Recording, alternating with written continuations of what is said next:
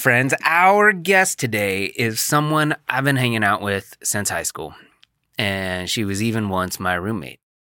She, along with my other friend Ravi, were the two people that helped me get out of one of the darkest times in my life as I went through some heavy shit in the summer of 2017.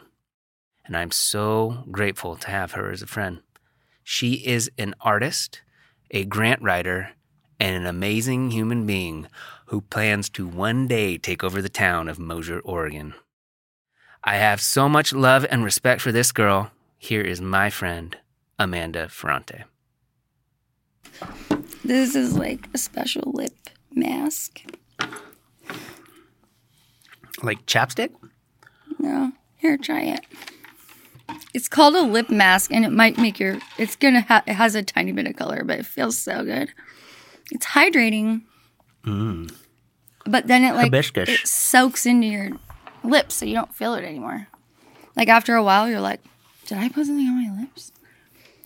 I have a chapstick addiction. You always have. I always got this with me because I'll put it on like, I don't know, 8 or 10 times a day. And then somebody told me that they put little shards of something to cut your lips so that you keep you. I've heard that too. I've heard that a long time ago. I don't disbelieve it. It could be true. Those little fuckers would do it. Somebody else told me that they put little shavings of like aluminum in deodorant. Have you heard that before too? Oh, it's not shavings of aluminum. It's like an element that's in deodorant that's supposed to be the antiperspirant. And that is supposedly like a contributor to having, like, it blocks your pores and keeps you from sweating, right? Blocks your pores and keeps you from sweating, but apparently it can do it enough that your lymph nodes get blocked, and it is a contributor to breast cancer. It will cause you breast cancer. I was going to say what? Breast cancer. Titty cancer. I'll get titty cancer? But, like, you just imagine, like, right here. Like, if it's blocking your sweat, then it's probably blocking these little doers right here. Yeah, but then you don't sweat. It's the trade-off. Yeah, except sweating is good for you. There's, like, a reason you do it. That's true. That's true. So what I thought we'd start with, and I'm sure it'll go a number of directions, but I wanted to talk about boys and girls and relationships. Oh, okay. Because you're always my go-to whenever something's going on. I don't want to be smoking on this. Well, who cares? I just don't want the world to know that I'm an addict. Anyway. We were just talking about addicts. We were. Because, and we won't mention names, but when you get into a toxic relationship, and I know because I've been in a number of them, it's like a drug. It's like doing heroin. And if you get too far removed from that person, you know it's good for you, but you still want that person. Well, I have some theories on that because I've thought a lot about it. Because you know some of the relationships I've been in, unfortunately for you. But there's this thing called infatuation, which at its root is narcissism. And what it is like, instead of you bringing things to the table so that you and this person can walk down a path together and support each other, you really like identify things in that person that you wish you had in your own personality or life, or things that you strive to be. And you think that by being with that person, you can achieve those things. And they get assimilated into your life. And then when it's all over, you're rejected or spurned or just left behind, then you've lost not only the affection and the things that you know, and whatever you've built together, but you're losing like a part of yourself that you hadn't built for yourself. So you don't keep it. It's gone. This piece of yourself is gone. Yeah, I think what you're saying is like you're with somebody long enough, your identity becomes intertwined with theirs. And so if you break up, then you feel like you lost a piece of yourself, right? But that's enmeshment. I think what you're talking about is like when it's addiction, it's because of what I was saying, which is like when somebody uses another person's identity to fulfill their own dreams, which I did that with somebody, right? Like I had these dreams of striking out into the world and going far away and being a certain kind of artist. And I met this person, and I did actually a couple times to a lesser degree, but I was with this person for a long time. And it really, in retrospect, was super narcissistic of me because and them too. Like we were in a relationship that rather than building something together and growing together, we glommed on to these ideas from the other person that we wanted. The way that he saw me, I didn't feel like I wanted to be trapped in. And the way that I saw him definitely didn't help him grow as a person. And when we broke up, which we did several times, it was really hard. It was like an addiction. It wasn't like just mourning the end of a relationship. It was like mourning sort of the idea of how my life had ended up being what I had dreamed it to be, But don't you always seek that out when you're trying to find somebody? Aren't you always trying to make yourself better or like improve your social status? I don't. Whether or not that's subconscious, you know what I mean? Like you're not gonna date some turd ball that makes $4 at Taco Bell and drives a piece of shit car and is an asshole. Like you're gonna try to increase your status, right? True confession. I have for the last 10 years only dated people who make less money than me, have less social status, and etc., so that I can maintain control over all of it. You're saying that as a negative thing to yourself? I admitted this recently, but I've known it for a long time. And it's not, none of those relationships I expected to last. Like, over the years, I've been in different places where I do or don't look for relationships that last. And I don't even look for relationships anymore. But I do have deep feelings about how relationships should be. And I don't think that people should strive for relationships that in and of the person create a status step or anything that's that trite, well, not trite, what's the word? That's that shallow, essentially. Or, people are worth so much more. Like, why would you be with a person? It should be all about that person and the way that you interact with them and what you bring to the table together. And what's trite is what I would quote is Khalil Gibran's poem that people use at their wedding all the time. Which name I can't remember, but if anyone looked up Khalil Gibran and relationships, it would be the first thing. But then beyond that, I would say Kierkegaard's book called Works of Love, which touches on all the different kinds of love that exist, not based on the English language, but Greek, and there are 5 of them. And one of them is like brotherly love. One is infatuation. One is the love between parents. And there are 2 more. I can't remember exactly what they're called, but understanding all of those things and the way in which you love people is really important too, because you could end up in a relationship where you love somebody, but it's not the right kind of love to make a partnership. Yeah. Yeah, I get that. It's tough to, are you rubbing on something? I'm shaking my leg as always. Oh, sorry. I just hear it in there. It'll get annoying after a while. Thanks for letting me. When you, I think that's just like a natural thing that you're constantly trying to find love, unless you just give up. You're always searching for something, whether or not that's with a pet or your kid or with a significant other. I think that's just a natural human thing that you're constantly searching for. And to be able to share that with a person for a long time and not have it get fucked up is so difficult. And anytime I see anybody that's made it for more than like, I mean, what is it? Like a couple years? If you make it past a couple years, you have like a way better shot. But like people that stay married for like 40 or 50 years, do you even like them anymore after that? You know what I mean? Well, I mean, it's more like, do you like them during it? Because, for instance, and I'm just going to be blunt, because I don't think they'll mind, but my parents got married really young. Mm-hmm. And they didn't have a lot of means. They had 3 kids pretty quickly. And that was difficult. And when you're that young, you don't know who you are.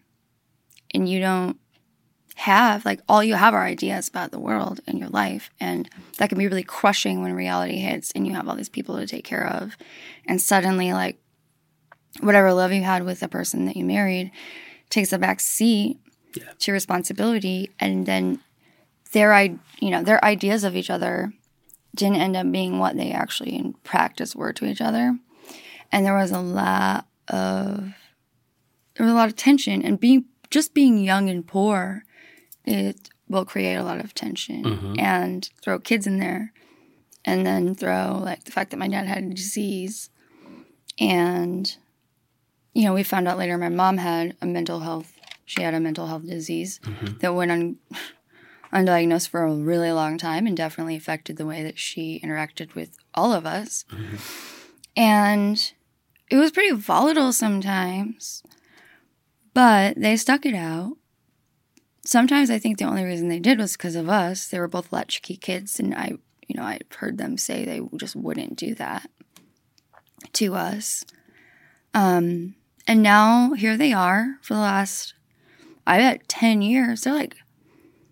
They're the kind of relationship that I would strive to be in. Mm-hmm. But they paid a price for it. Yeah. You know, even though they still love each other for the same reasons. It's just that now they access that love way more easily and naturally because they had a fight to get there. And one of the things that I always thought of is, like, waiting until I had gotten to know myself better and hopefully didn't have so much baggage that I couldn't more readily get to that place with somebody.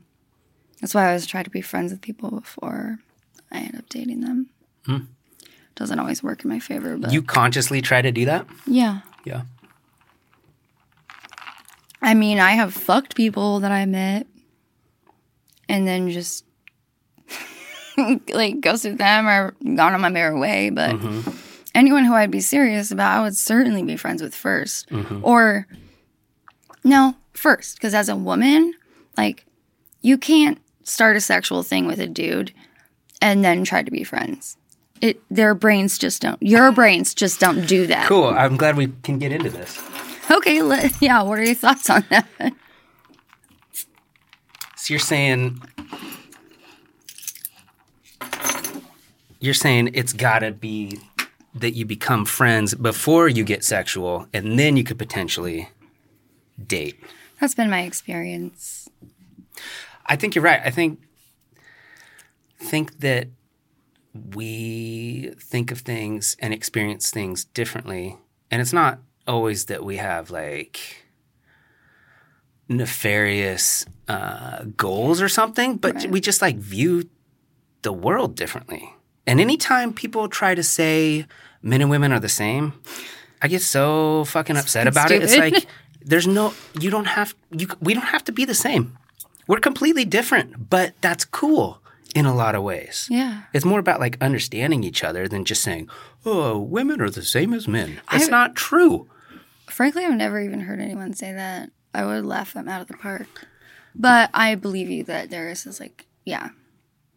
I wonder if when people say that, they mean that women and men are equal. Have you ever thought about that? People say things all the time, and it isn't a good reflection of what their idea is. But I'm not trying to call a bunch of people stupid who think that. Sorry to the world. I'm pretty good at calling the world stupid, so. I think a lot of it is just, like, when you're young and you're trying to figure things out, you know, when you're like a young kid in high school and you're watching all these fucking teeny bopper movies and they're, you know, like John Hughes movies and Pretty in Pink, and you're like, then you get into the 90s and you're watching like Can't Hardly Wait and all these movies like Jennifer Love Hewitt blasting in, you know, like it gives you an idea of, you know what I mean? It gives you an idea of what you think it's supposed to be. And it's all infatuation though, or it's unrequited love that eventually works out, which is just as damning for the young and fragile mind. They need to start reading more Shakespeare tragedies because or Tristan and Isolde. There's a lot to be learned by German operas. Your hormones get so ramped up at that age and you don't quite know what you're supposed to do, but you just you want a boyfriend or you want a girlfriend or you want to just try to make babies with somebody because that's evolution. But you don't know that necessarily. You don't know that because you haven't figured anything out yet. No. But but there are people who, for instance, when I was in high school, I don't fuck around, and I've had friends of ours tell me that's why I could be a friend with dudes because I never fucked around with anybody. But my point. Oh, the reason I didn't was not only because of if I had this idea of what that should look like, which was sort of fairy tale-esque, but it wasn't because of movies, it was because of books I read, and it was more because of fairy tales. But also it was reinforced by the fact that all of my lady friends kind of sold themselves short. They would lose their virginity to somebody who basically, as soon as that happened, and usually happened in some kind of tragic way or place, on a park bench or something, then they would come to me and cry on my shoulder, and I just never wanted to be that person. Not that the way that I eventually lost my virginity is really some kind of fairy tale love story, but it was when I was older and better equipped to deal with it. But does it have to be? No. Why is there so much importance placed on that? Because, well, for one, it's a social thing. The idea of a woman's vagina being a flower or a cherry that's being plucked. It's instilled and ingrained in our social understanding of what and who women are and our place in the world as being the weaker sex who needs to be protected and basically owned by men. But also the fact that the way that everything that we imbibe culturally reinforces the fact that rather than going out and doing something sexual on our own terms is not, if not impossible, totally frowned upon, right? What are you, a harlot? You are edgy and live outside of the realms of society. Probably your family would be ashamed of you. And so we cherish our sexuality in a certain way, and we identify the loss of it in a way that we want someone to appreciate it. We want there to be some hero who comes in and idolizes us and isn't going to take something from us that we can never get back and then just fucking walk away, you know? But frankly, that is pretty rarely the case. I mean, even in cultures where that kind of chastity is enforced, frankly, those marriages are often forced marriages. I mean, who marries for love? Things can become fulfilling.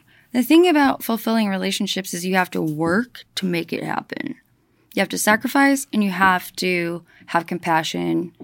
And I think most people think that it's magic, especially at a young age.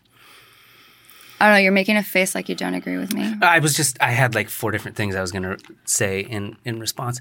The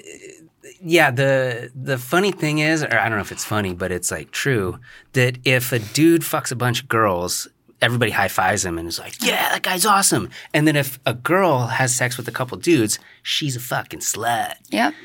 I mean, it's so weird. You're doing the exact same thing. It's just a different gender. Yeah. And it completely changes. Well, and that's because men see women the same way that I was just talking about. Like, you're supposed to keep yourself pure and whole for, like, the right person. And it was just like, I don't know, a certain friend of ours told me this once, much after we had graduated high school, that the reason that I was able to be friends with everybody and everyone respected me is because I didn't get down with people. And I don't know that I understand, or I don't know that his word is as solid as, like... It was a dude that said that? Mm-hmm. Oh, see, I was going to say maybe that's how women perceive it, but you were always just my friend because I liked you. I didn't care who you slept with. That didn't matter to me. I mean, when I was in high school, though, I don't think we were friends in high school. This was somebody who was my own age. Not that it mattered. I just am saying that my thoughts about being pure and keeping myself apart from these, like, sexual activities that just, in my experience, resulted in sorrow for the people that were around me was reinforced by the fact that this person told me that that's why I had such a status among my male friends because, and you know what? I believe that. Like, if, I'm sorry, but imagine if I had like a hookup with some of these people, one of these people who I'm not going to, I mean, I will name, but you probably don't want me to. I mean, I don't care. But it would have changed everything. And even though nobody would have, like, outrightly been conscious of that, it would have. You know, and it could start so simply as that person, once done with me, would have tried to avoid me. I mean, there's one person in particular who literally, when I wouldn't sleep with them, was running from me and trying to shun me from the society of our friends. Yeah, that's like because he was embarrassed that you turned him down, right? I don't think so, because nobody really knew. I don't know. Dudes are weird. Like, I don't think it's purposeful or conscious, but it's almost like a game, like a number or something. It's like an achievement. Like, I got the high score, you know? And for girls, it's like, he cherishes me. Right. He showed me his softer side. You know, it's like it's completely the different ways of viewing it. It's the tales we tell each other. And it's biological. Like, men are supposed to spread their seed. And it's expected and accepted. And virility in men, you know, virility is what makes a man, right? Mm-hmm. So having an avid sexual life is a sign and a virtue of virility, where the opposite is true of women. And this is still, like, social thoughts are, like, changing, but slowly. And men can, society is slowly turning in a lot of ways to allow for different identities, but it's taking decades for that even to start. Hundreds of thousands of years. Well, I think there's been pretty strict rules up until like the 50s, right? From what we know, from what our history is that's been recorded, I mean, we know about the raids on gay bars in the 50s. We know about social shunning. We know about, in the 40s too. I haven't really heard a lot about the 30s, but that was being gay was illegal until like the 70s in a lot of countries. Sodomy was illegal. Yeah. And people have been gay forever. But a lot of that comes from the Christian basis of our society, Sodom and Gomorrah. That whole point of that story of Sodom and Gomorrah is lost on people. People don't understand the Bible. Well, the Bible's been translated. Agreed. 20 times in 6 different languages over the course of 2,000 years. Distributed by different kings who wanted to emphasize different things. Confucius. Or Constantinople. Yeah. Yeah. And King James. And like, I mean, it just never stops. But, and the original books of the Bible were written in several different tongues. So, well, they were also written, all of the Gospels, Matthew, Mark, Luke, and John, were written 70 to 90 years after Christ crucifixion. died. Yeah. How are you going to have an accurate depiction of an event 70 years after it happens when all you can do back then, most people didn't know how to read or write? Well, and I wonder who penned it. I mean, they were people that were not there. All of those Gospels were written by people who were not visible witnesses. They were orated, and like that's the thing is like oral history is really important. And the thing about oral history is that it tends to have, oh man, I can argue both points of this. It has more truth because it has more weight. It's just not written down and thrown about, and you can feel the impact of like what it does to people. Mm-hmm. Like this conversation is something we're way more likely to remember than if you'd picked something up and just been like, like read it. Yeah. On the other hand, oral history can be bastardized. But then again, so can written history. It can be bastardized. It can be used as a tool to control people. And religion is like the biggest tool used to control people. Even worse than socioeconomic entreaties like, you know, communism versus commercialism. Mm-hmm. Anyway. Yeah. So we got off on a tangent. I want to go back to men and women. Men and women. Because I think a lot of it has to do with the fact that for all of human history, all a guy had to do was get inside you, and then he could just walk to the next town. You know what I mean? I don't. He doesn't have Give to me take an care. example. He doesn't have to take care of the kid. Why is that part of human history? Please help me understand. What? No, I want to understand. You could say that and I could agree, but I'm not ready to. Like, I want to know. What I'm saying is it's always been the female's responsibility to take care of these children. Like, a whore can get impregnated and then she has to deal with the fact that she has a kid. Yes, because the baby is inside you. Yeah, there's no escaping it. You make all the babies. So no. Women don't make the babies. I'm saying you carry all the babies. But both parties make the babies. Yes. And, like, that needs to be understood. Women don't make babies all by themselves. No, that's not what I'm saying. What I'm saying is... But just to be clear, because you said you make the babies. I'm saying you take the baby and grow it inside you, and then you give birth. You do the most important job. Sometimes you give birth. Yeah, okay. You do the most important job. Our bodies gestate. It's incredible. It's amazing. And what I'm saying is that up until, I want to say the 60s, when they created birth control, it was always on women to be skeptics or to discern between different guys because they can't just let every dude have sex with them because one of those dudes is going to get them pregnant and then they have to take care of the baby. So until the 60s when they invented birth control, saving yourself for marriage and being a virgin was a different thing than it is now. Now you can kind of regulate it a little bit more. It is a little bit different.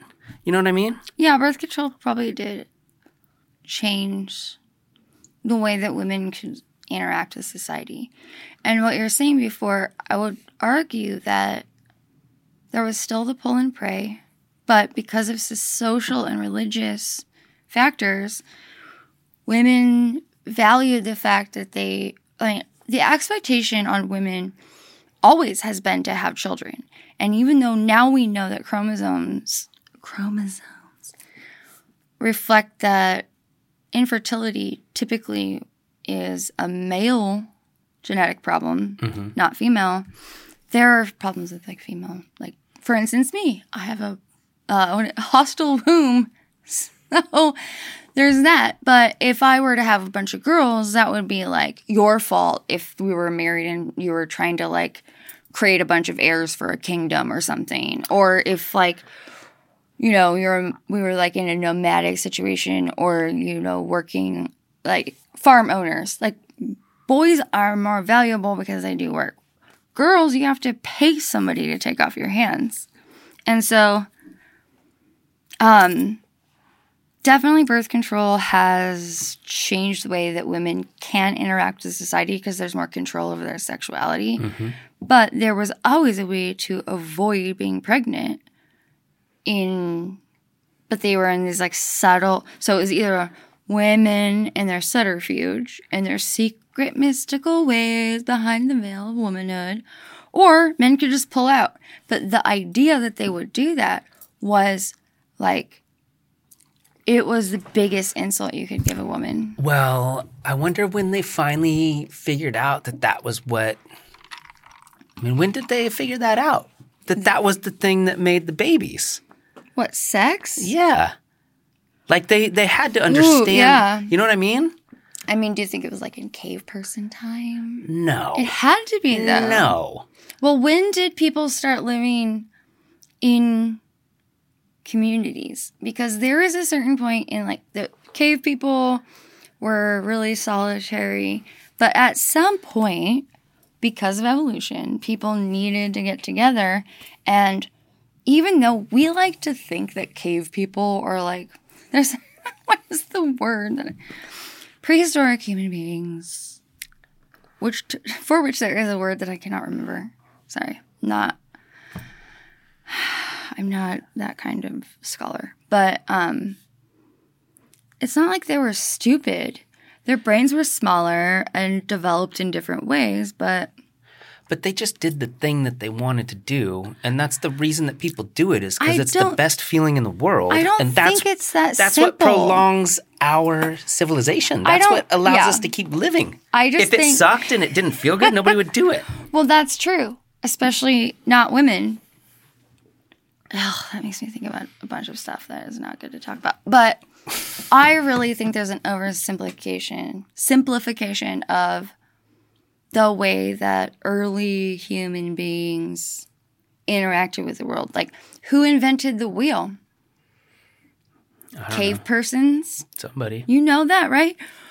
Who discovered fire? I mean, unless you believe in religious tales, it was cave people. And also they invented the wheel. And they made the first tools.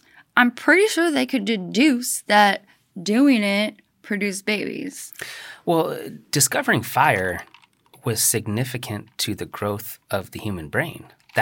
Before that, you had to chew raw meat, and so you needed a far bigger jaw to chew the meat. Once they figured out how to cook it over fire, that allowed our brains to grow bigger because we didn't need as big a jaw. Oh. Yeah, that was a significant event in the development of humans, for sure.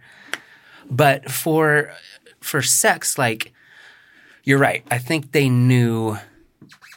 They figured out at some point, this is what you got to do. But I wonder, I mean, even as long or as recently as, like, I want to say like the 15 or 1600s, people did not understand. They didn't know that there were millions of sperm inside. Of course not. No, it took a long time for science to catch up and figure out what was actually happening. Well, I'm not going to say of course not. Actually, I don't know. Because there are... Do you know much about the whaling business? Mm-mm. Like whales in the ocean? Yeah. And I don't know if I want to go down this road with you. You don't have to. We can skip it. I mean, I can, but I'll just be lecturing you on this idea that is like, have you ever heard the term sperm whales? I know what a sperm whale is, yeah. So there were these settlers who were like pilgrims, who were like tough as nails motherfuckers, who they lived in Nantucket, and that like weird island stretch was their home, and they were whalers, and that was their life. Like everything revolved around it, and they were like the brutal ass motherfuckers who did the work that is like depicted in Moby Dick, where they go in these whaling boats and they just spear the shit out of these whales to the point where it gives up, because what they're aiming for is the lungs, right? But the reason that it's called a sperm whale is because it has this big head in which there are all of these like little tiny sperm. Fat follicles, yeah, that they're sperm. So the concept that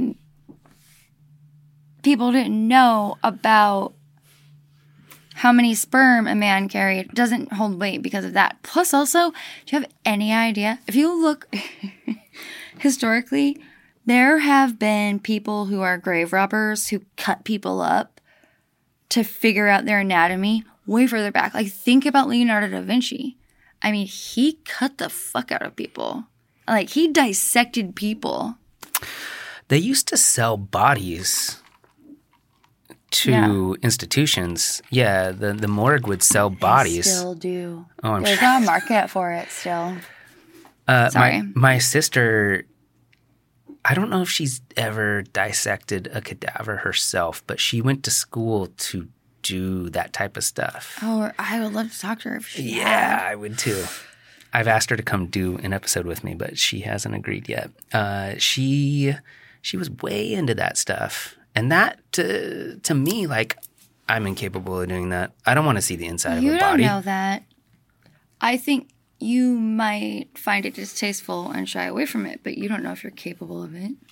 I'm sorry, but I don't want you to undersell yourself as to what you're capable of. Maybe that's the career path I've been looking for. I don't know about career path, but dude, I remember I was a sophomore and I was in biology class and we were supposed to dissect a frog. And I was partnered with these two Hispanic kids and they just couldn't fucking do it. They couldn't. So I was sitting there and I was like, and you had the alternative of like writing a huge essay about frogs or like why you didn't want to cut them up. And I was like, he already scrambled their brains with a needle. Like, plus I was incredibly curious because I used to take like dandelions and cut them up and like, then I would make paper out of them. Anyway, I've always been a little morbid in that way, but it's not morbid. It's, you know, whatever. So I cut the legs off, opened the chest up, found the heart, and it's still beating, right? Still beating, yeah, because the body's alive, the brain is just, and I don't know, frankly, looking back on it, I don't know if that means that it couldn't feel pain.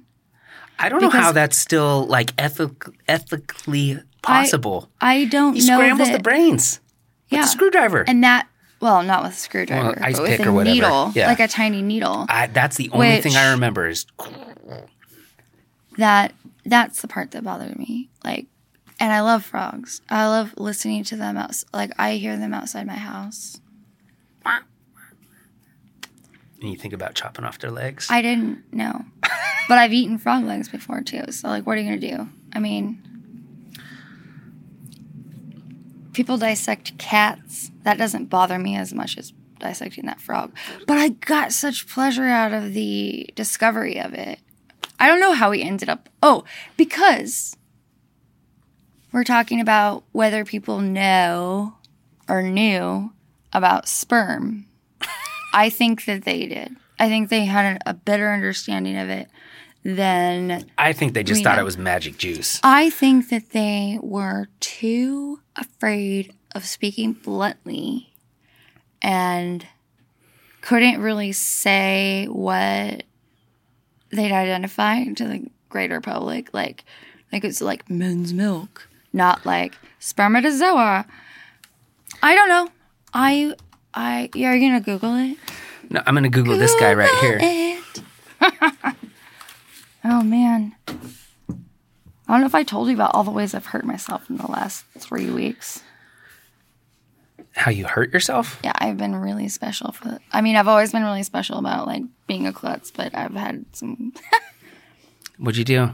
Well, we were supposed to do this episode like a year ago, and we were minutes from starting it, and then you rolled your ankle on my porch. Well, I broke my first and second metatarsals. I rolled my ankle, but I don't know if It I got ever so told you fat. that. Oh, I know. It blew that up. big bubble. But what I didn't realize at the time is I actually had broken 2 of my metatarsals, which is so weird because all I did was I was like skipping down your walkway, and I forgot there was like this step that was only this big. I landed weird on my stupid like Keds. Well, I didn't have a porch light, so that didn't help. Yeah, that's why my insurance won't pay for it. I'm so sorry. Oh my God, it's fine. I wrote my landlord a message, and I was like, hey, my friend got fucked up. Can you please put in a porch light? And he's awesome. He put 2 brand new porch lights. That's cool. Out there, yeah. Well, I mean, I lied to my insurance. I was like, I was walking down the road.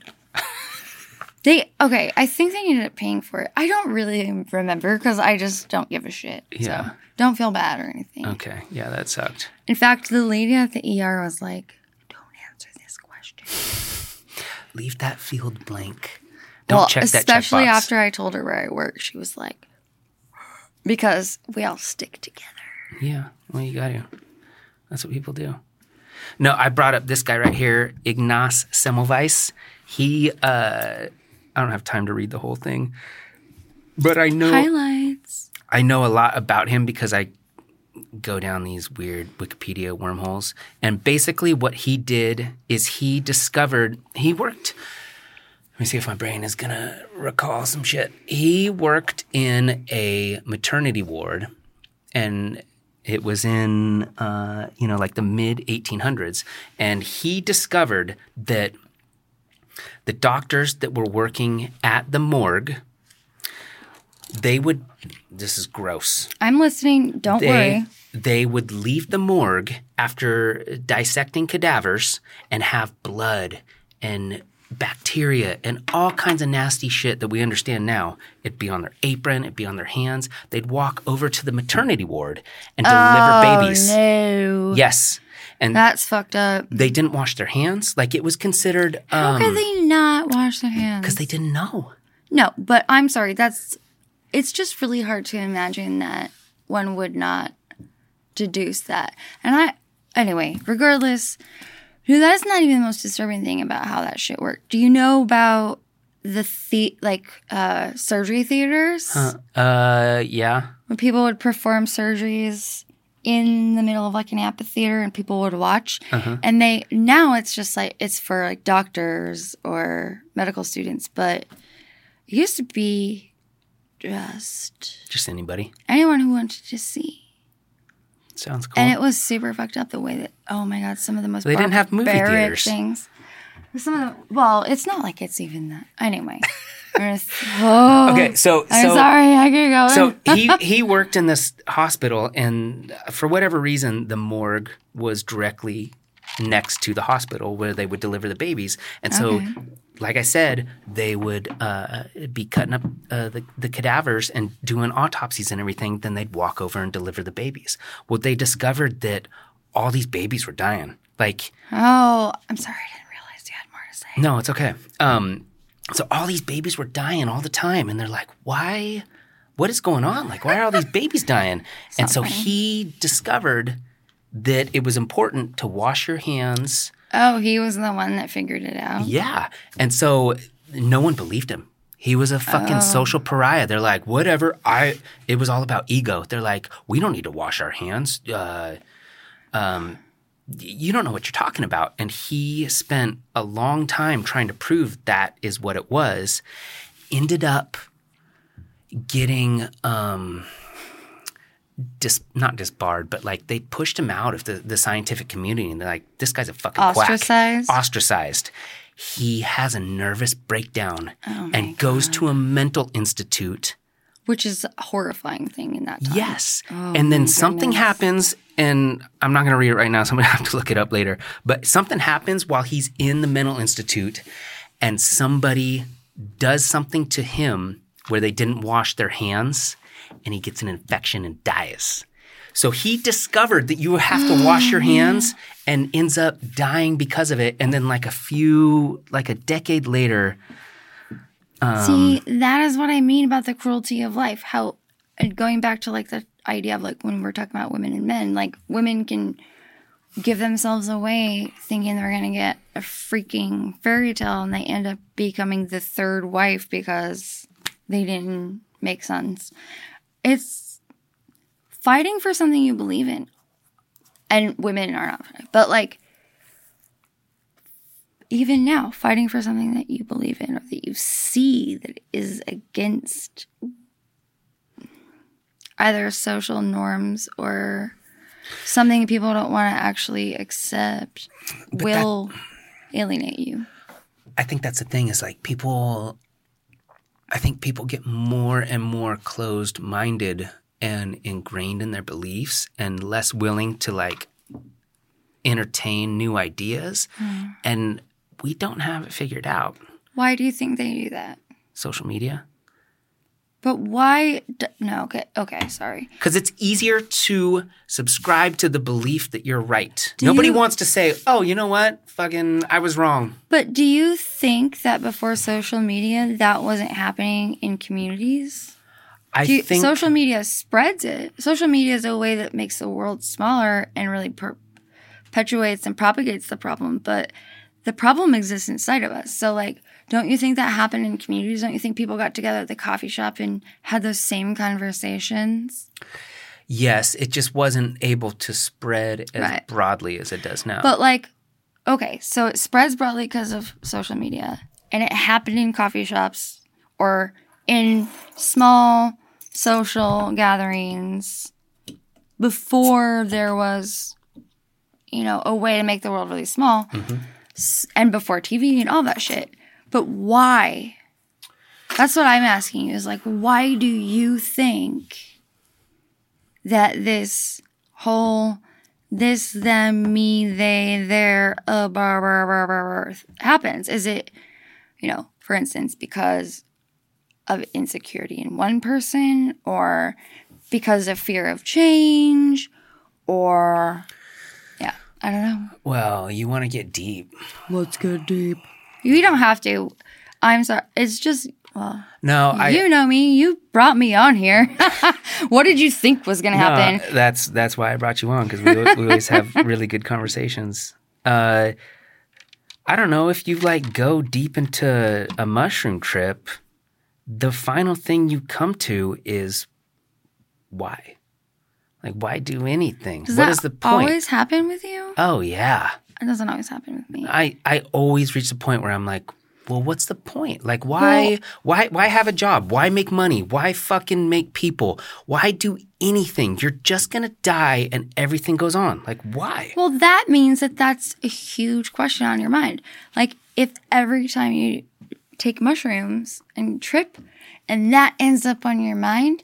that means that's a repressed or suppressed question that you have that you only ask when you're in a place where you're open enough to ask it. I'm sorry, I have different questions I ask myself. What do you ask yourself? Ask myself. What you asking yourself?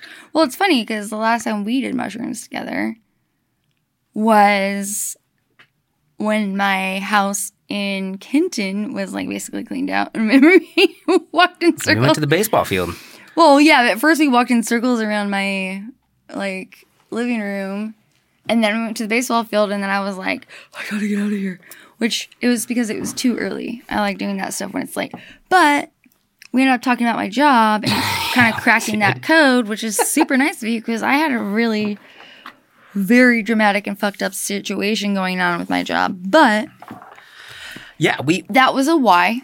That was a why. And do you remember the conclusion we came to? It was basically like, why do you have a job? You should quit. Fuck that place. Well, and I did. I quit that job and I traveled for 3 months and then I ran out of money and I was like, holy shit. And then I found the job I have right now, which was like its own set of miracles. I mean, I don't deserve the job I have right now, but I bust balls to make it happen. I think that's the question, and it's not even related to mushrooms, but it's just like, what is the question of life? What is the why of life? Yeah, you just, nobody knows. You can't explain it. You just do what you do. But why do you do it, though? Why do you do it? Well, okay, this is what I've come to in the last couple years, because I went through some horrendously, debilitatingly depressive shit. Yeah. And I just got to a point where I was like, I'm just going to do what I want to do. I don't care what anybody thinks about it.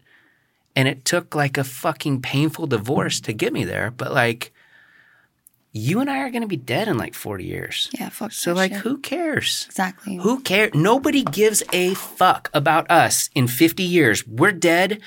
Nobody cares about George Washington. Nobody cares about Abraham Lincoln. They're fucking dead. They just use them to further their own fucking means. And yeah, no.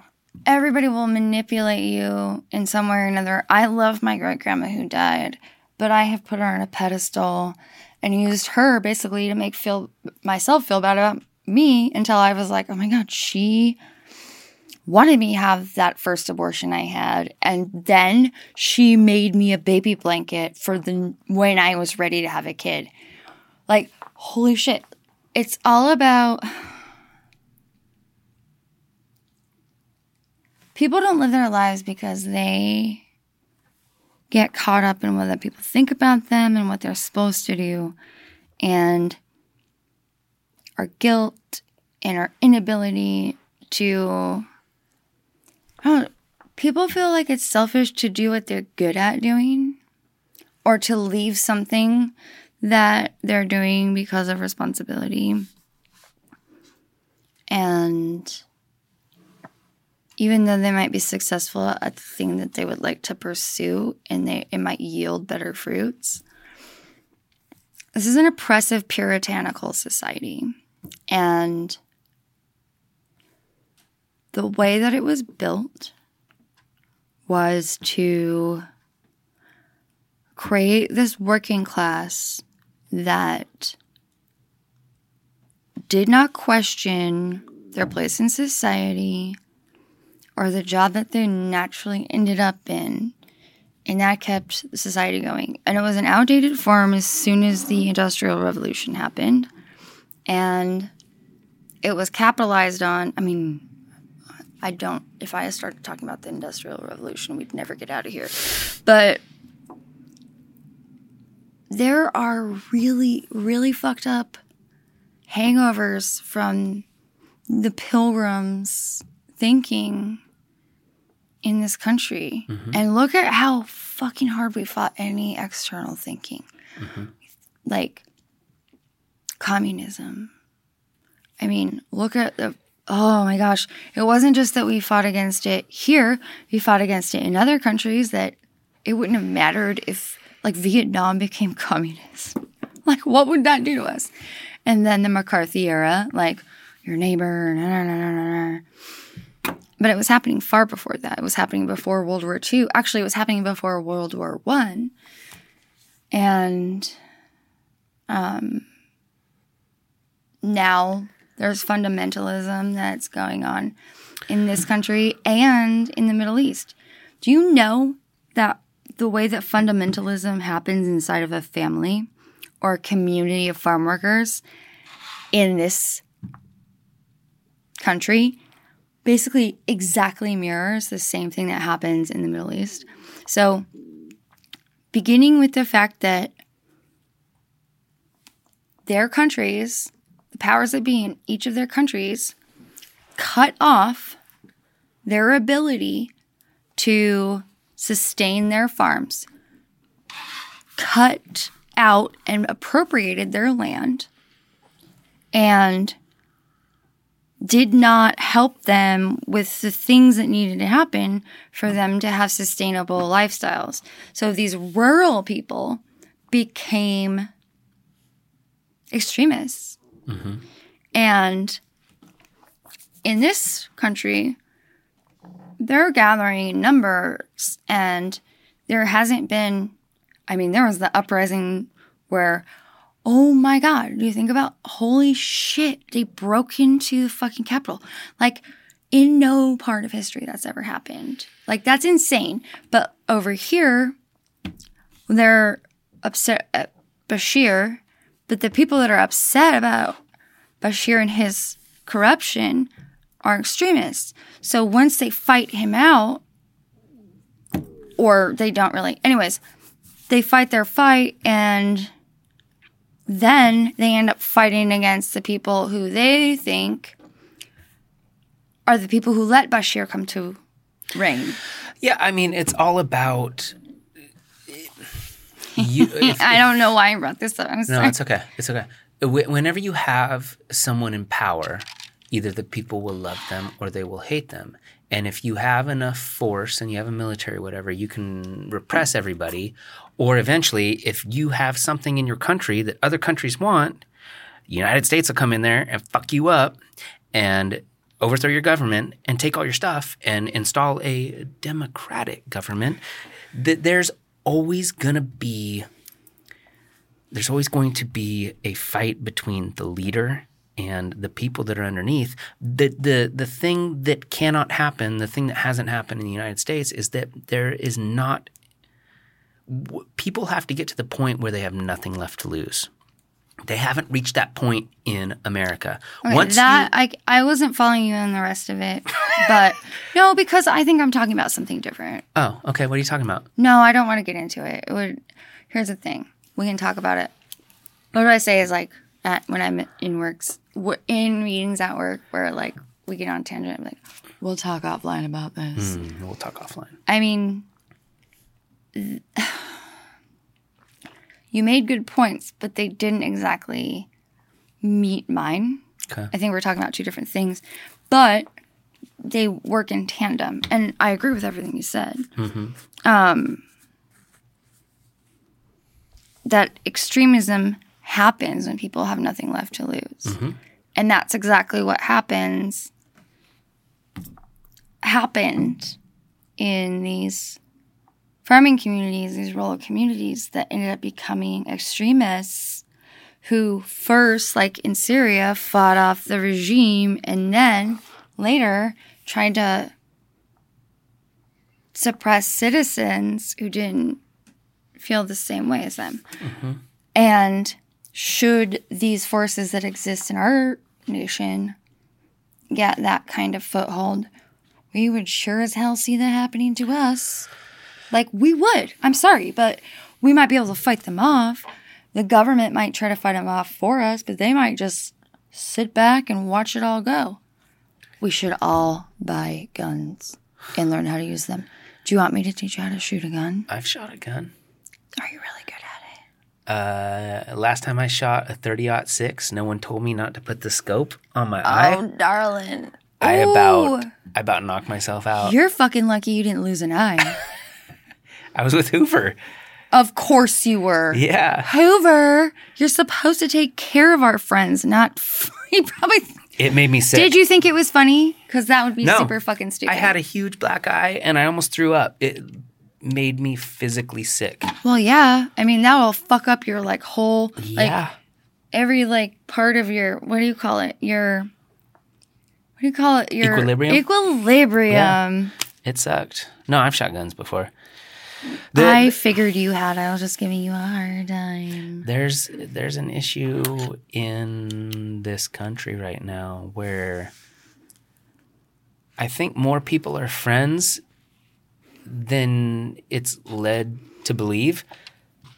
It just people have to subscribe to one side or the other. There's no in between. Yeah, there is. I think there's a lot of people who feel they are in the in-between. I'm one of them.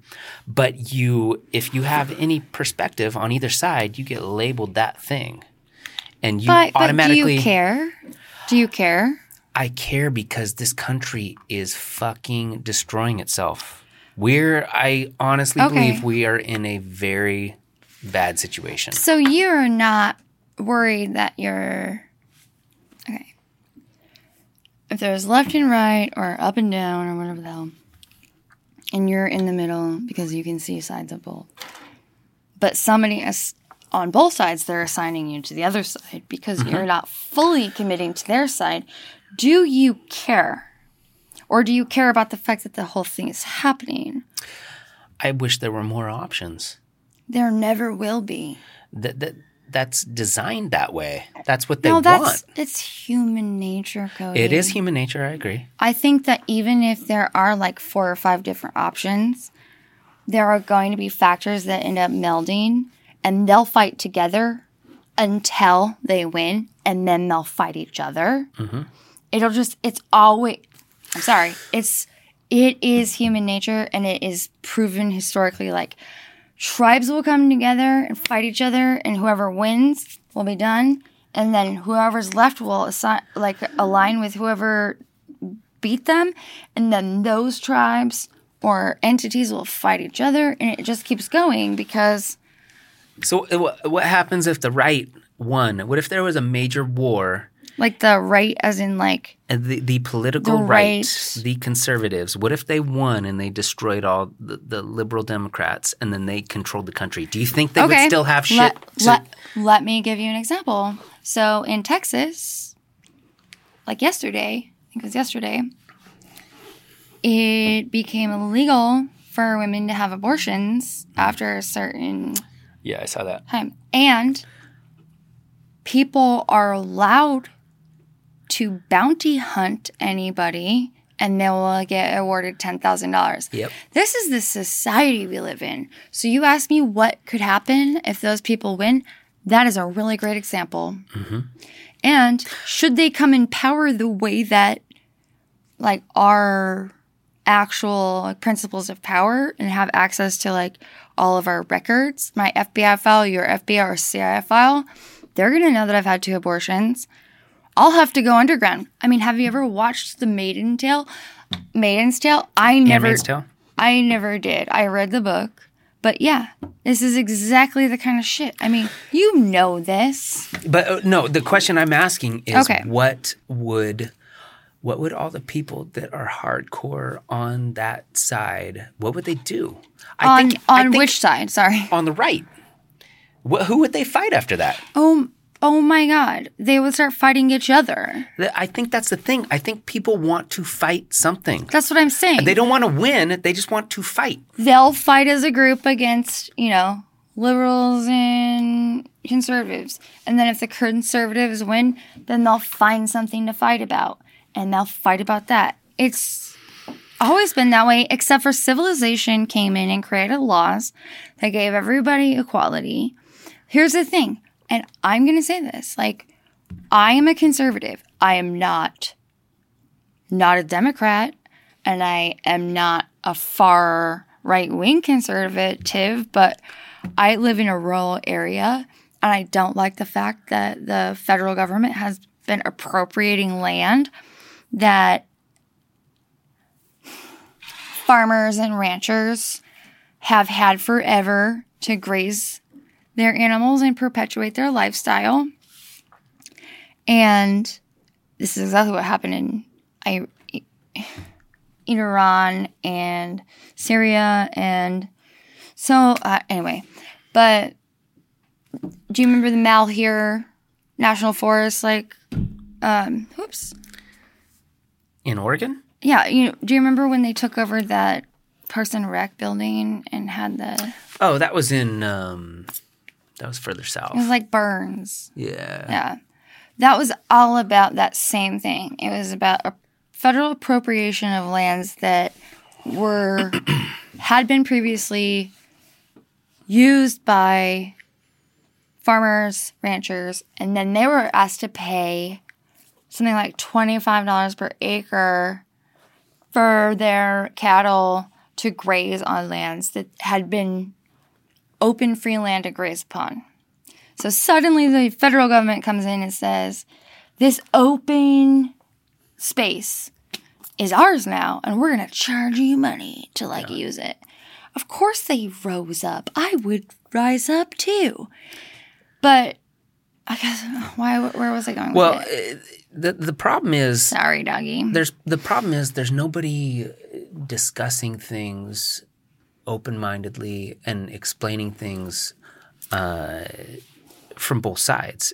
That everything gets a left or a right tint to it, and then people People don't read articles anymore. They read headlines and then they fucking post about it on Facebook and they get angry about it. And it's the fucking wrong way to interact with humans. But it's how people feel important. You know? Yeah. Like, you click on clickbait, you don't read the whole article, you don't read an opposing idea, but you post something, and then people will give you likes, and then you feel like you know what the hell you're talking about, and you feel appreciated in the world where likely you're isolated anyhow. I mean, this is the ultimate downfall of this country. It is exactly what other people hate us for, and it is exactly what's going to like lead to our demise, because nobody will ever unite on the same front because nobody's thought about different ideas. There are people out there who will tell you those ideas, but nobody wants to quote that and put it on Facebook because it's not a 2-line like It's about hits. It's about likes and hits. Yeah. And you have to be controversial and very persuasive to get those things to happen. Yeah. Well, and you need to first, what you need to do is like find young people who are open to the ideas that, you know, you want to portray. And then they move forward and...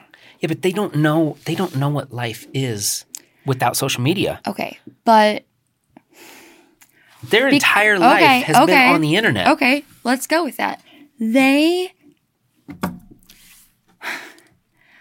That is why there's such a great opportunity, because the way that the people who are, I mean, you remember you and I went to school and we had to like learn HTTP, and our age and others, like the way that we interact with social media is incredibly different than the millennials. So they grew up with it. That's a part of their life. So it's a language they speak. So if they have ideology, and then they go into their life, they're not going to have the same interaction with the internet that you and our parents and our grandparents and our neighbors have with it. It's going to become a part of how they express themselves, and they're going to do it in this sophisticated way that we don't even fucking understand. And it's not the same thing as the way that we do it or our parents do it. It's not. It's much more sophisticated. It's much more part of their language. Mm-hmm. And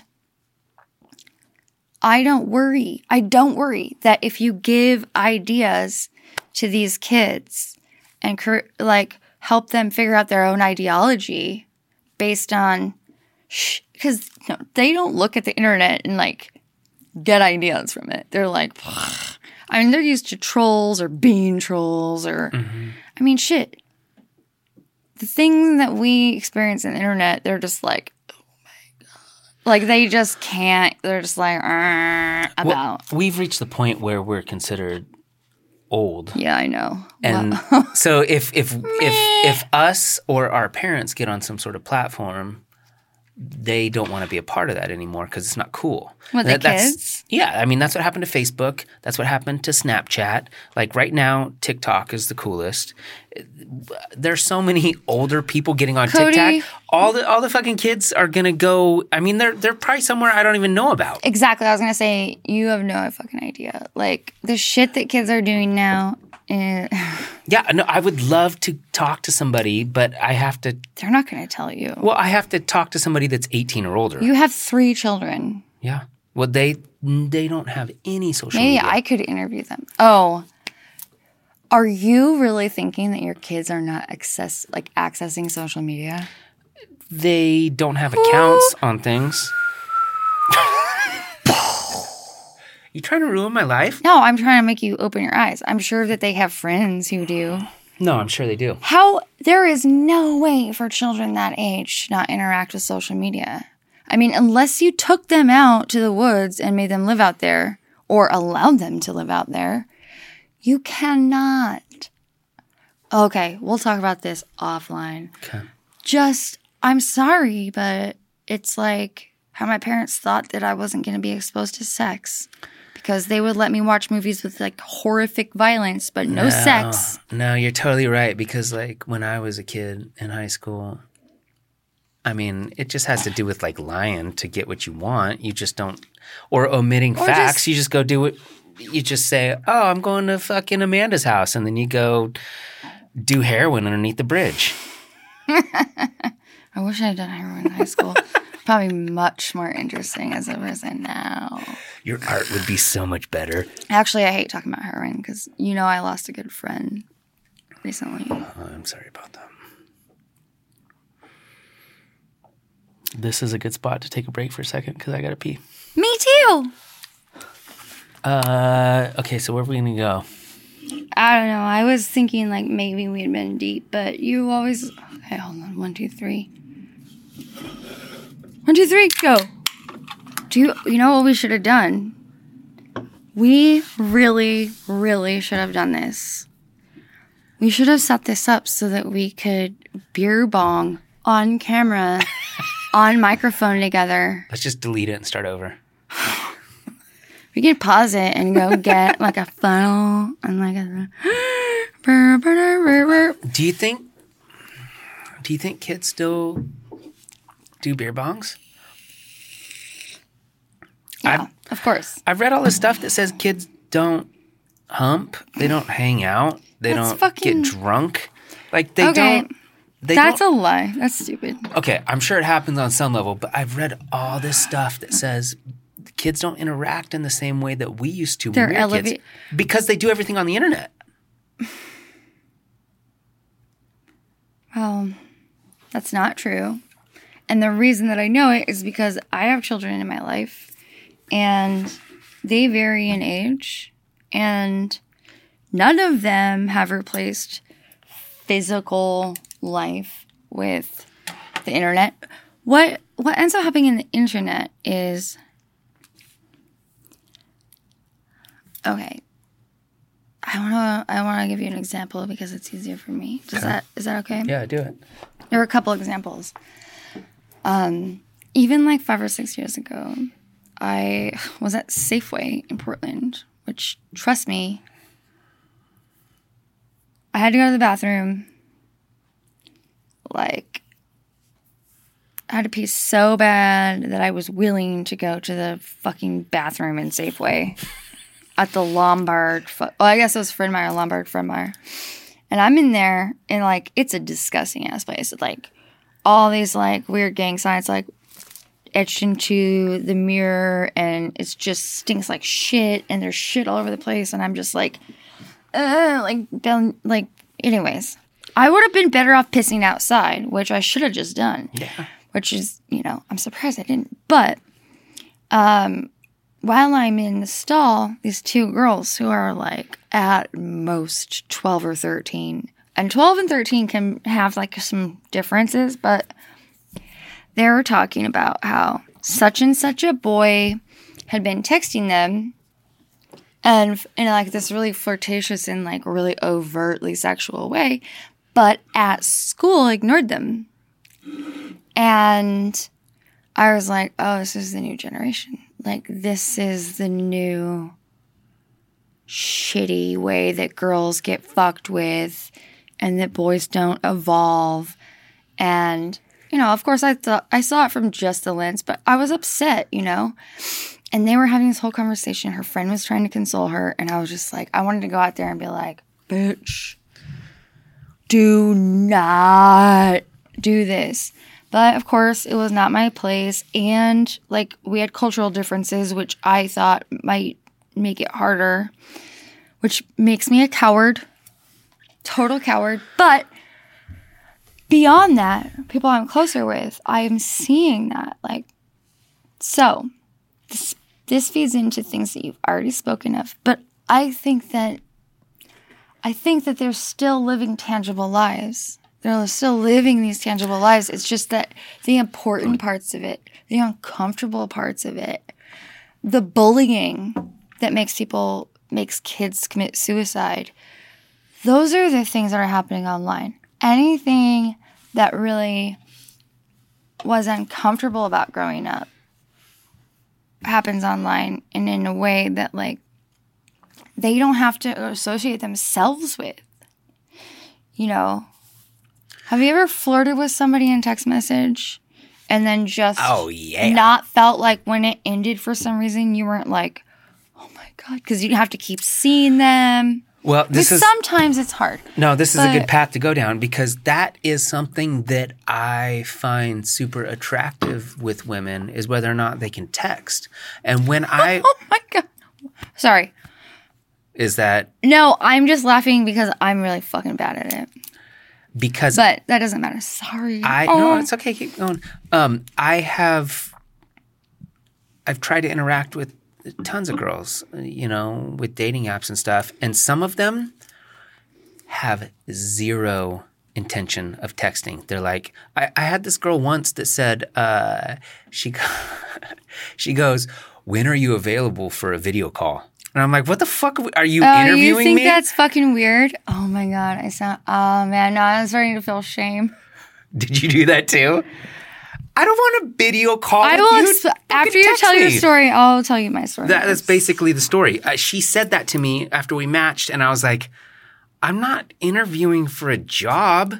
Like, you can't communicate with me for text? Like, we can banter back and forth and see if we're Well, how long have you had a text message thing back and forth? Was it like 2 or 3 messages and then... No. Like, we matched, and she said, when are you available for a video call? And I was like, what the fuck are you talking about? Wow, you reacted that strongly to it? Yeah. Okay, well, that's your reaction. I understand it's COVID, and she didn't want to meet in person, but that also bums me out. Like, I cannot develop an emotional... Like a rapport. Sexual rapport with you if you want to meet on a fucking FaceTime. Why? Like...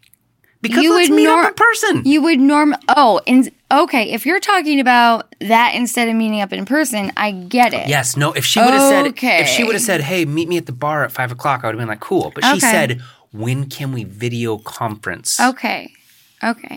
See, here's where I was like, maybe she just wishes she could meet you at a bar, but since COVID is happening, she can't. I think she was very cautious with COVID. Well. And I was not. No, that's not sexy when you could have met at a bar. Yeah. Yeah. You can tell within seconds if you are going to have any sort of give and take with somebody. Yeah. And then an hour goes by and you have a conversation and you can fall in love. But if you're like, let's video conference at 6:47 p.m. as soon as I'm done with my meeting with my boss, he's like, that's fucking hot. You know what I mean? Oh my God, why is it like the woman's job to make it hot? Anyway. It's got to be hot. No, I know. I'm not saying I feel like I understand now that we have established that you could have met up in person. Yes. Because for me, I have a hard time texting. You know, I don't do it a lot with you. I don't do it a lot with anyone else. But can I tell you the story? Mm-hmm. This is really fucking funny. You've been to my house, and then there's this, like, road that goes down, and there's this house behind me, and it's on the second half of this double lot, and they're not supposed to use our driveway. They have their own that goes up by the school, but they don't use it. And they use our whole parking lot all the time because they're just, like, hyper-social people, and... It really sucks to drive back there thinking you're going to park and then have to back out like this pretty long driveway. And I'm not going to lie, I was a little tipsy when I was doing it. I pulled in and the guy of the house saw me pull up and saw my face just be like... And so I start backing out in my like old ass like fucking car. When I put it in reverse, it goes... You know, because it's like really old and like it's like 3 years. So I was like, and then I like pull into my front drive, and then I'm like, because my landlord asks me every time we talk, how's the parking situation with Ryan? I'm like, it's not a big deal. This time I'm like, it's a fucking big deal. And so I open a beer, feed the cat, not my cat, by the way, just pisses me off even more. And I go outside and I'm like, look, I'm sure that if you had my number, you would have let me know that you were going to have people over and block all of the parking that's mine. Yeah. And he was like, oh. And I'm like, yeah, no, I understand that you're a gentleman and a good neighbor, and I don't want to be a passive-aggressive neighbor and get upset about it. So let's exchange numbers, which is like me being super passive-aggressive and being like, BT dubs, I know you're a dick, but like, don't fucking do it again because next time shit's going to get ugly. Yeah. And you don't understand. Like, anyway, but you don't understand. But it's like seriously like 10 cars are parked there. In your driveway. In my driveway. Yeah. And so but I was like shaking, and I'd had a few drinks, and he was just being so, like, he was just looking at me like he was going to win the fight. No, like, he was like... Oh, he's trying to hit on you? He just was like... And I was like, ugh. So I type his name in. I'm like, Ryan, neighbor. And I'm like, put your number in here. Because my idea was I would give him my number and he could call it. I was like, put your number here and then I'll call it. And I type in Ryan, try to save it. It's just not working. Because my phone is like a total piece of crap. So when I thought it was all said and done, I was like, oh, Ryan. Oh, that's all right. It doesn't matter. The likelihood. And plus also, hey, buddy. He's definitely not watching. It's fun. I call this guy on accident, think it's my neighbor. I'm like, oh, shit. He's like, no, that's not my name. And I'm like, oh, God. Because I still have like 200 people in my fucking phone book from when I was the HR manager at Food Front. So I have all of them there. So I get home, like an hour goes by, not even an hour, like 10 minutes goes by, and I get a message back from this dude who I used to work with, who's like, wow, I haven't seen that number come across my screen in a while. And I was like, oh shit. And right away, I knew who he was. And that he was fucking hot. And that as an HR manager, I had to suppress all my fluttery, like, certain feelings, sweating. I mean, it was just hormones, but like, he was hot, and we kind of talked about how like we both thought each other were hot, and we texted for like hours to the point where I was like, dude, I want to keep talking to you, but I can't keep doing this. Well, and part of it is like I sit in front of a goddamn computer for like 50 to 60 hours a week. Yeah. My eyes fucking hurt, and texting on my phone, like, that many, like, doing that for, like, an hour or two, I'm just like, no, fuck that. Like, if you want to talk to me, you can call me, which is also the same thing as my friend that I told you about earlier. He was like... It's a different way of flirting. Like, I've had text interactions with somebody who... me texting back and forth with her is super hot and super engaging and super awesome. Yeah. But it's then like flirting. It's total flirting. But if you sat down and just talked, it's not like it would be worse, but it would just be different. And there's some people that love to text and can do it like all day long, and other people that don't like it. It's not my favorite thing. Yeah. I can do tit for tat and go between. But I've told you about like my last boyfriend and what a fucking nightmare that was, and anyhow, well, I've never been a huge fan of texting, but like once I asked this dude to like do something besides texting, he was like all for it, and he was gonna call me, but he hasn't since, and I'm like, oh, hello, Jello, and I thought like maybe I should be like, sorry, I asked you to call me. I'm like, fuck, I'm not gonna apologize, like. I do not want to have I already have a text relationship that I have to keep because I've loved this guy since I was like 19. And the only way we can stay in touch is through this shit because he's married. And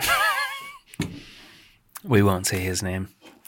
Well, that's a thing about where we're at this day and age is that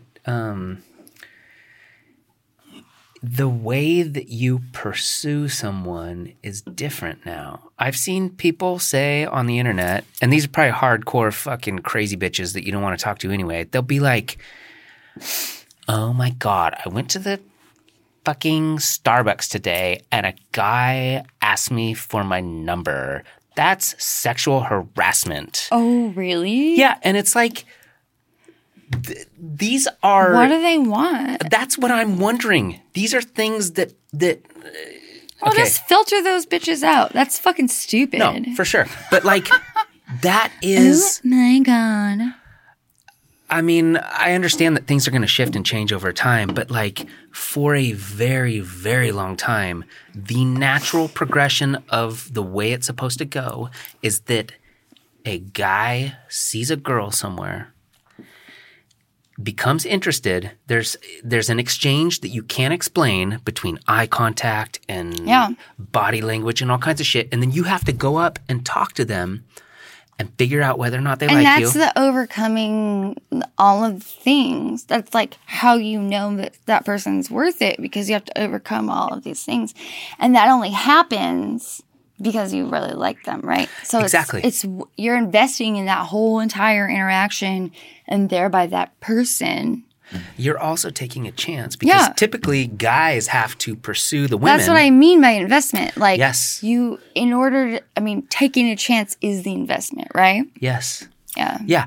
And the crazy thing is, like, it's usually our responsibility, and we have to go up and talk to you and risk complete fucking embarrassment and failure. Mm-hmm. And if we go to pursue the wrong girl and she doesn't like it, then we're a piece of shit and like we can go to jail. Oh my God. Wow. If we win, you know what I mean? Like I do. It's always been hard for me because you know me. You've known me for a long time. And now, like, I'll pursue a man if I want to. Well, that's cool. Most women won't do that. Men don't pursue me. They're scared of me. You're intimidating. You're strong and powerful. I am scary. I would not fight you. Well, you're a smart man. It would actually be fun to fight you, though. I'd fight you. Let's wrestle later. We should. Except that I've broken both of my legs. Yeah, you have boxing gloves? No, I'm saying I will get boxing gloves. I will sock you up in the legs and totally render you useless. Don't you know that I've been boxing for years? I took classes. I did not know I mean, that. Both my legs are fucked up so I can't balance on them. So I just got to take out your legs. It's all good. That's why I was saying wrestling, because I could still use my thighs. Anywho, what's it? Yeah, I get that for sure. And that's the element that's gone now because of the internet. Yes. And at the same time, and what I think we're both talking about is high school, right? Because that's when these things really happened in a really clear way, right? That is, in my mind, and we haven't been in high school for 20 years, but that is in my mind, that's when it's highlighted, yeah. You see somebody down the hall and you're like, oh man, I really like her. And you go and talk to her and you try to figure all that stuff out. And then it becomes harder and harder the older you get. You can't just, unless you're fucking insanely confident, you can't just walk up to anybody at a movie theater or at a grocery store or whatever and try to hit on them, because you're more than likely going to get shut down. Because it's not acceptable anymore. Yeah. I mean, you get to a point where I'm at now is if I really want to talk to somebody, here's the shitty thing, which does not serve me well. And I'm just going to be honest to you and whoever's listening. How I've dealt with that is, frankly, this is actually kind of hard to say. But I'll approach somebody in sort of a sardonic way that is almost already making fun of them, and see how they respond. Mm-hmm. And if I like it, then I'll shift into that reaction. Mm. If they don't, then I'm already mocking them. Yeah. And that is the cowardly way to be a woman. And I thought about this so many times, should I not should I. I don't think about should I, would I, could I. I've been to mirror. This is like how I'm operating now. And part of it is out of contempt for men.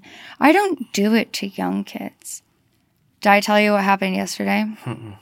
Okay, so there's this really young dude who works at the market down the street from where I live. Mm-hmm. I live in a really small town. Really young, like what, like 24? If that. And my friend who stayed the night last night, she and I went down there and I grabbed a bottle of wine and she grabbed some shit like this. And and we left and she was like, who is that like really tall dude who was like hovering and giving you like smoky eyes? And I was like, oh, that's that kid that like has like a thing for me. And I think he has the same thing for my sister. But we were joking and then, you know, time went on and then we're sitting out on my porch with our legs up, just having a little conversation. And I just out of nowhere, just thinking, just being like, how many years old do you have to be before it's really bad to fuck somebody who you don't even know if they're old enough to drink yet? And my fucking neighbor, who is the best friend of my landlord, and I'm pretty sure my landlord, like, that's where my landlord stays when he comes to town. Pretty sure they were both outside hanging out. And I hear them saying, did you just hear that conversation? And so we're like all just fucking cracking up. And I'm like, here's the thing. I would like to say that I wasn't serious about fucking that kid, but I was serious. I mean, I don't think. Well, later my sister told me that he's at least 25. And I was like, yes. But I thought the rule was like 7 years in either direction. I have dated people 15 years older than me.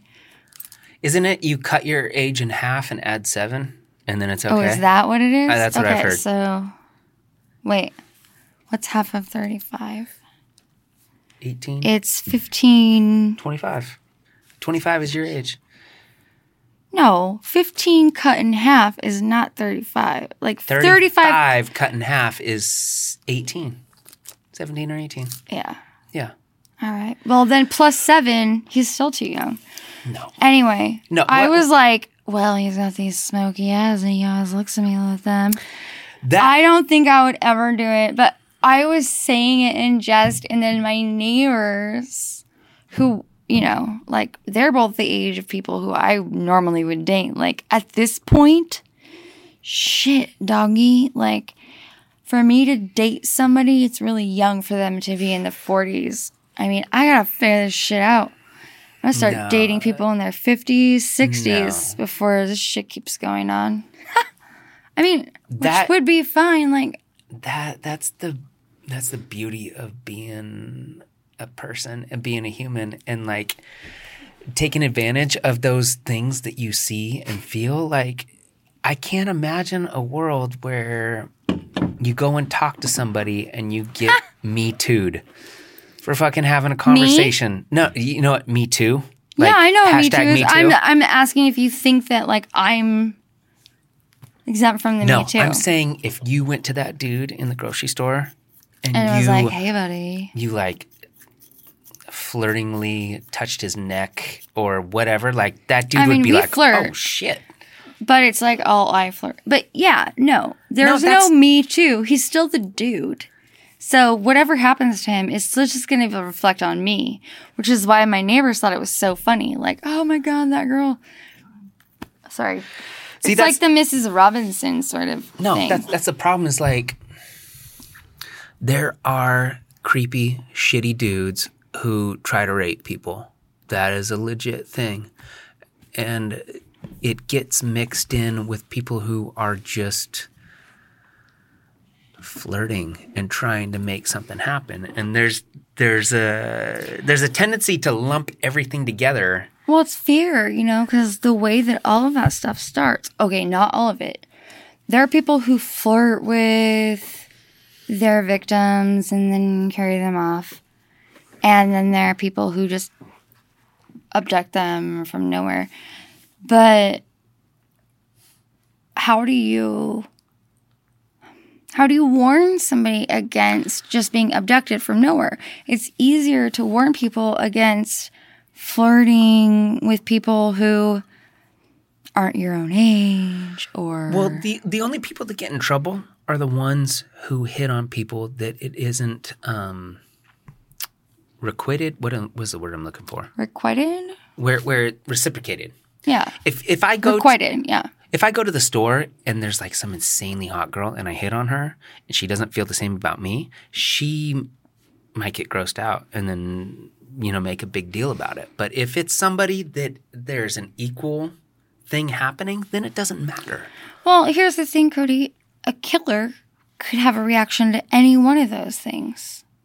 A killer could want to kill you because you rejected them. This is good. Or because you interacted with them.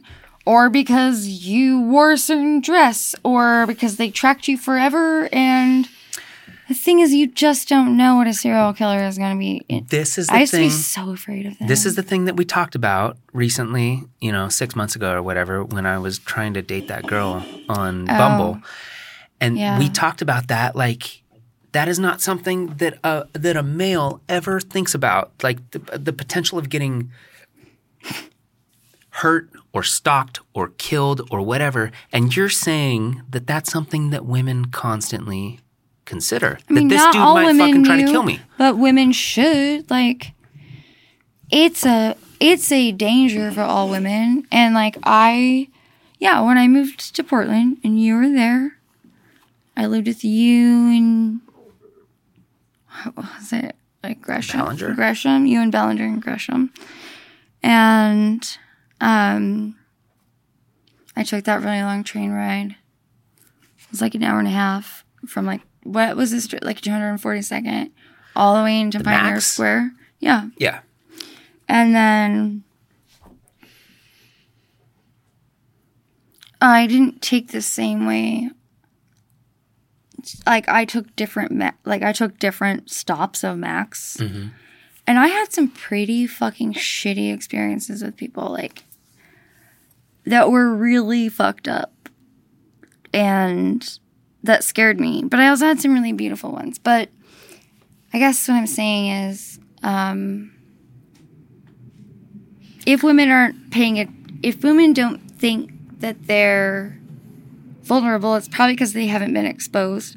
But the second they're exposed, could be because your car breaks down or whatever, then you're vulnerable. And yeah, men aren't, except that men are. Here's the thing. A lot of men who are vulnerable because they don't have means, like people who walk the highways. I mean, I know 2 men who've been raped hitchhiking. Seriously? Yeah. Yeah, it doesn't... Women aren't the only people who are victims. It's just that, like... Like a dude forced them down and fucked them.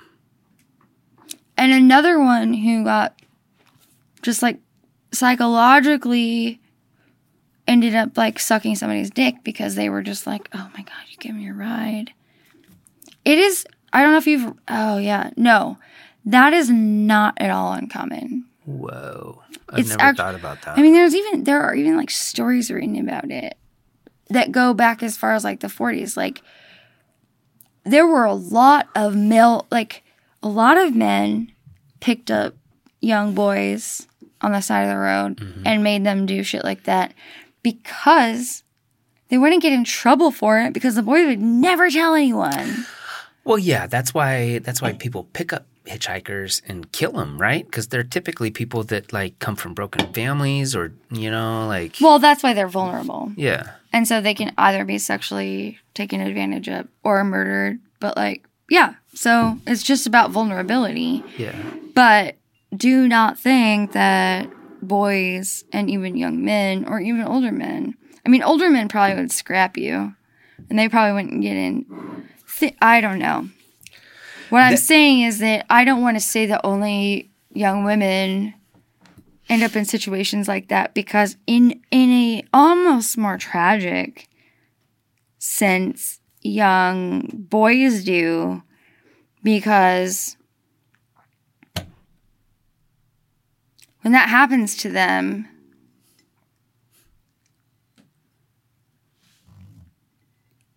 society hasn't figured out how to heal them. And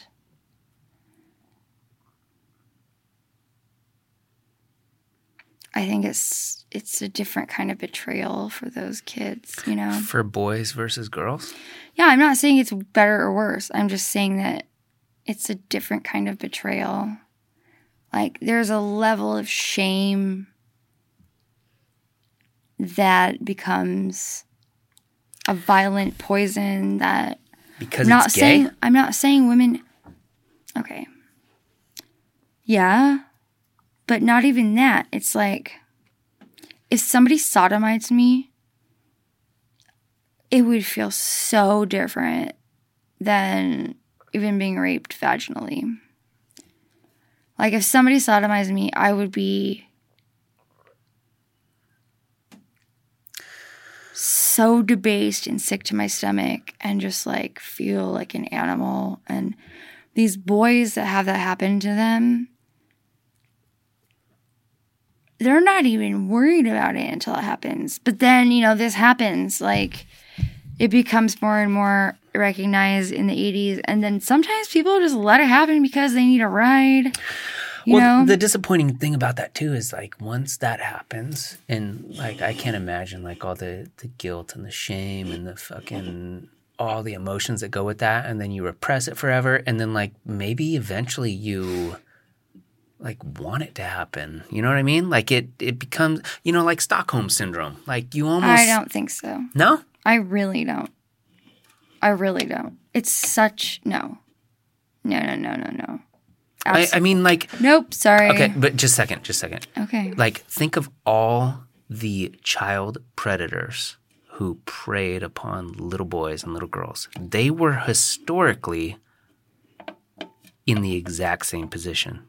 Like, sometimes that just happens. Like, you don't want it to, but, like, you got so fucked up from some horrific event, like, you seek that out. Yeah. Almost like you need validation or something. No, it's a sickness. You have to replay it. But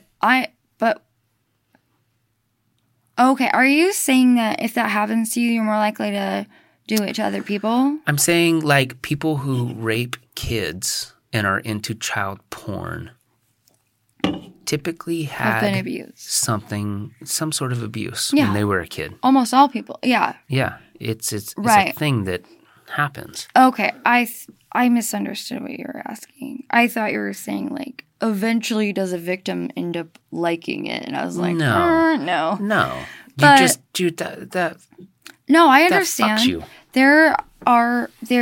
There is a group of men who have banded together, who have admitted that they were abused sexually in their youth, and now they have an addiction to, like, child porn that is basically similar to what happened to them, and it's a control issue. And it's not uncommon for us to get off on control issues. Like, think about, like, you and I are cis people, right? I mean, I'm not exactly cis. I love me a good fuck with a lady, but for the most part, I am, you know, cis.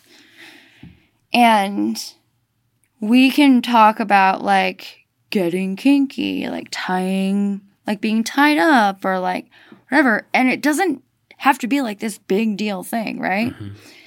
Mm-hmm. But, like, these people who have these traumas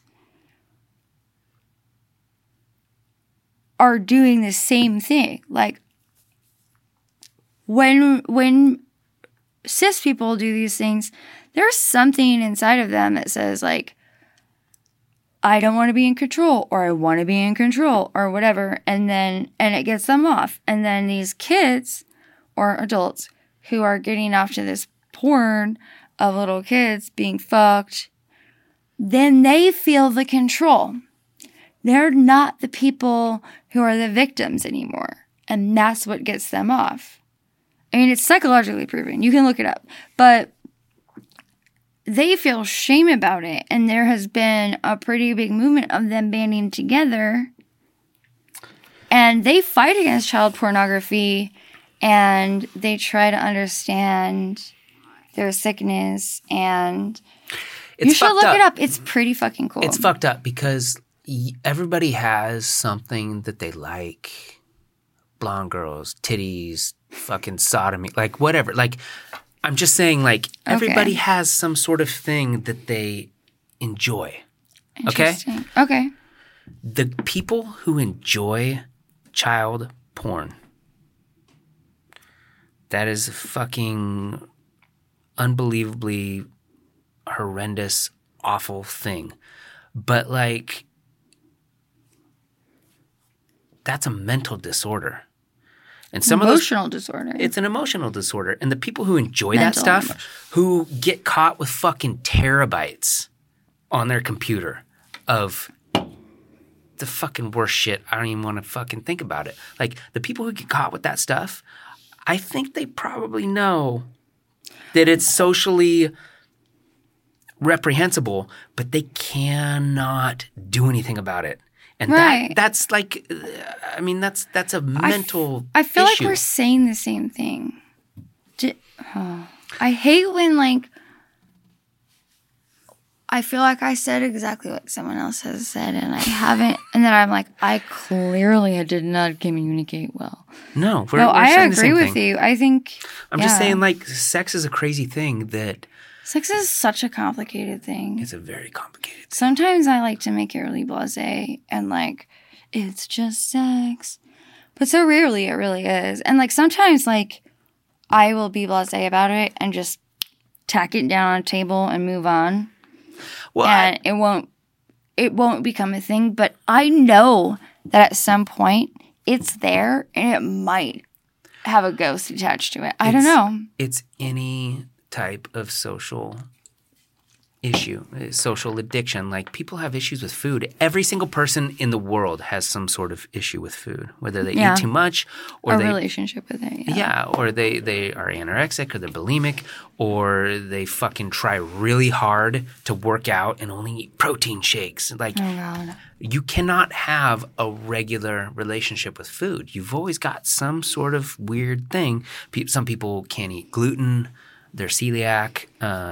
Like, there's so many disorders, and I don't know what normal is. There is no normal. Or, like, the fucking idea of normal is a disaster joke. Like, I wish that word would just. I mean, the only time that normal should exist is in a scientific experiment when they talk about the norm, when they're looking at, highs and lows, and then I'm sorry. But you're right. What is normal? What is normal? How is that even a thing? No normal. Like, even people who think they know what normal is, the person next to them don't have the same experience of normal, which verifies the fact that normal doesn't exist. I mean, honestly, you and I wouldn't even agree on what's normal. We don't. That's why we debate all the time, because I don't buy into a lot of the stuff that you think that you take for granted. I disagree with it. Like what? Like a bunch of stuff. That's why we debate all the time. But the beautiful thing about you and I is that I think we're both open-minded enough to hear out the other side. Like, there's nothing you can say that I'm going to be like, fuck Amanda, I'm not talking to her again. I know. I think that what I'm saying is that things that you and I individually, like, think are normal, and we end up saying to each other, and then the other person reacts to it, which could be kind of surprising. Yeah. And we talk about it, and either we find out that we're feeling and seeing the same thing or slightly different. I find frequently that what I thought about as normal isn't exactly the way that I saw it, because you have a different perspective and point of view, which I can see. And, it would be the same with anyone else who is able to express their perspective. Anytime somebody's being honest. Maybe that's the issue. Maybe people aren't honest anymore. Oh my God, Cody, people have never been honest. It's not about anymore. There has never been like a time and place where the vast majority of people are honest. Come on. Maybe, you don't think that's true, do you? Maybe on their deathbed when they know it doesn't matter anymore. They're regretful, not honest. That's what I don't want to be. Oh, me either. I don't want to regret anything. Let's not regret anything. That's why I just want to fucking do it all. I don't care. Do it all. Trust me, that is hello. That is exactly, that has been my what mantra? Do you call it? Not a mantra, like what do you call it when like it's what keeps you putting one foot in front of the other. Progress? Like even when, no, but like as a person, like it's been my driving force. Like it's sometimes, it's what's kept me from getting too fucked up about shitty relationships or disappointing relationships. I had relationships that weren't necessarily shitty, but were really disappointing. I've had people in my life who have disappointed me or complicated my life who I've walked away from. And some of them have come back in my life now. But like the idea is that I want to keep growing, and I've done that, and it's been painful and it hasn't been romantic. But you know, it comes from that root thing of like, I don't want to be on my deathbed and be like, I wish I had done that. I mean, the big thing is, I'm going to be honest with you, this is brutally honest. Sometimes I think that I'd be on my deathbed and wish that I had had a partner in life. And it's really hard for me to believe that I would be able to, that I will be able to do that, because I just feel like I am where I am with myself, and I don't know how to fit somebody else into that. I don't think that's a negative thing. I don't think you have to feel bad about that. I think there's a lot of external forces making you think that you need to have something. Well, I just think that I might one day wish that I had shared my life with somebody. You've shared your life with hundreds of people, and I'm one of them, you know? Exactly. But, like, you know, at the end of the day, we all have these thoughts that, like, we've rationalized away throughout the day. And then at night, we're like, oh. I'm just saying on my deathbed, that is the one thing that I worry that I would feel. Mm-hmm. And I have said for sure that, like, I have had many lovers and will continue to have many lovers. And it probably will be better for me in the long run. But there's a part of me that wishes I could evolve to the point where, you know, I would have a partner. Even a partner who would let me have lovers. Mm-hmm. I started to realize at 35 that I've spent so much of my life alone. And I started wondering what would it be like now that I know myself and that I'm on medication for being bipolar and my anxiety, and just like having a little bit more understanding of myself and forgiveness, what it would be like to like share my life with somebody when I could trust myself to actually do it. But at this point, like, I have such a hard time thinking about how I would even go about that. It gets harder the older you get, I think. Your baggage. Well, you understand what you don't like, and you see warning signs, and you're like, I gotta get the fuck out. They're doing that thing that I know is not good. That's what happened with me. Like, oh my God. I don't know how much I told you about that, but we can talk about it. We gotta shut it down. Let's shut it down. So let's do one more pinky. I don't remember what we did it for, but it was awesome. I don't remember. I think it was about not being assholes. Don't be an asshole. Don't be an asshole. That's a great mantra.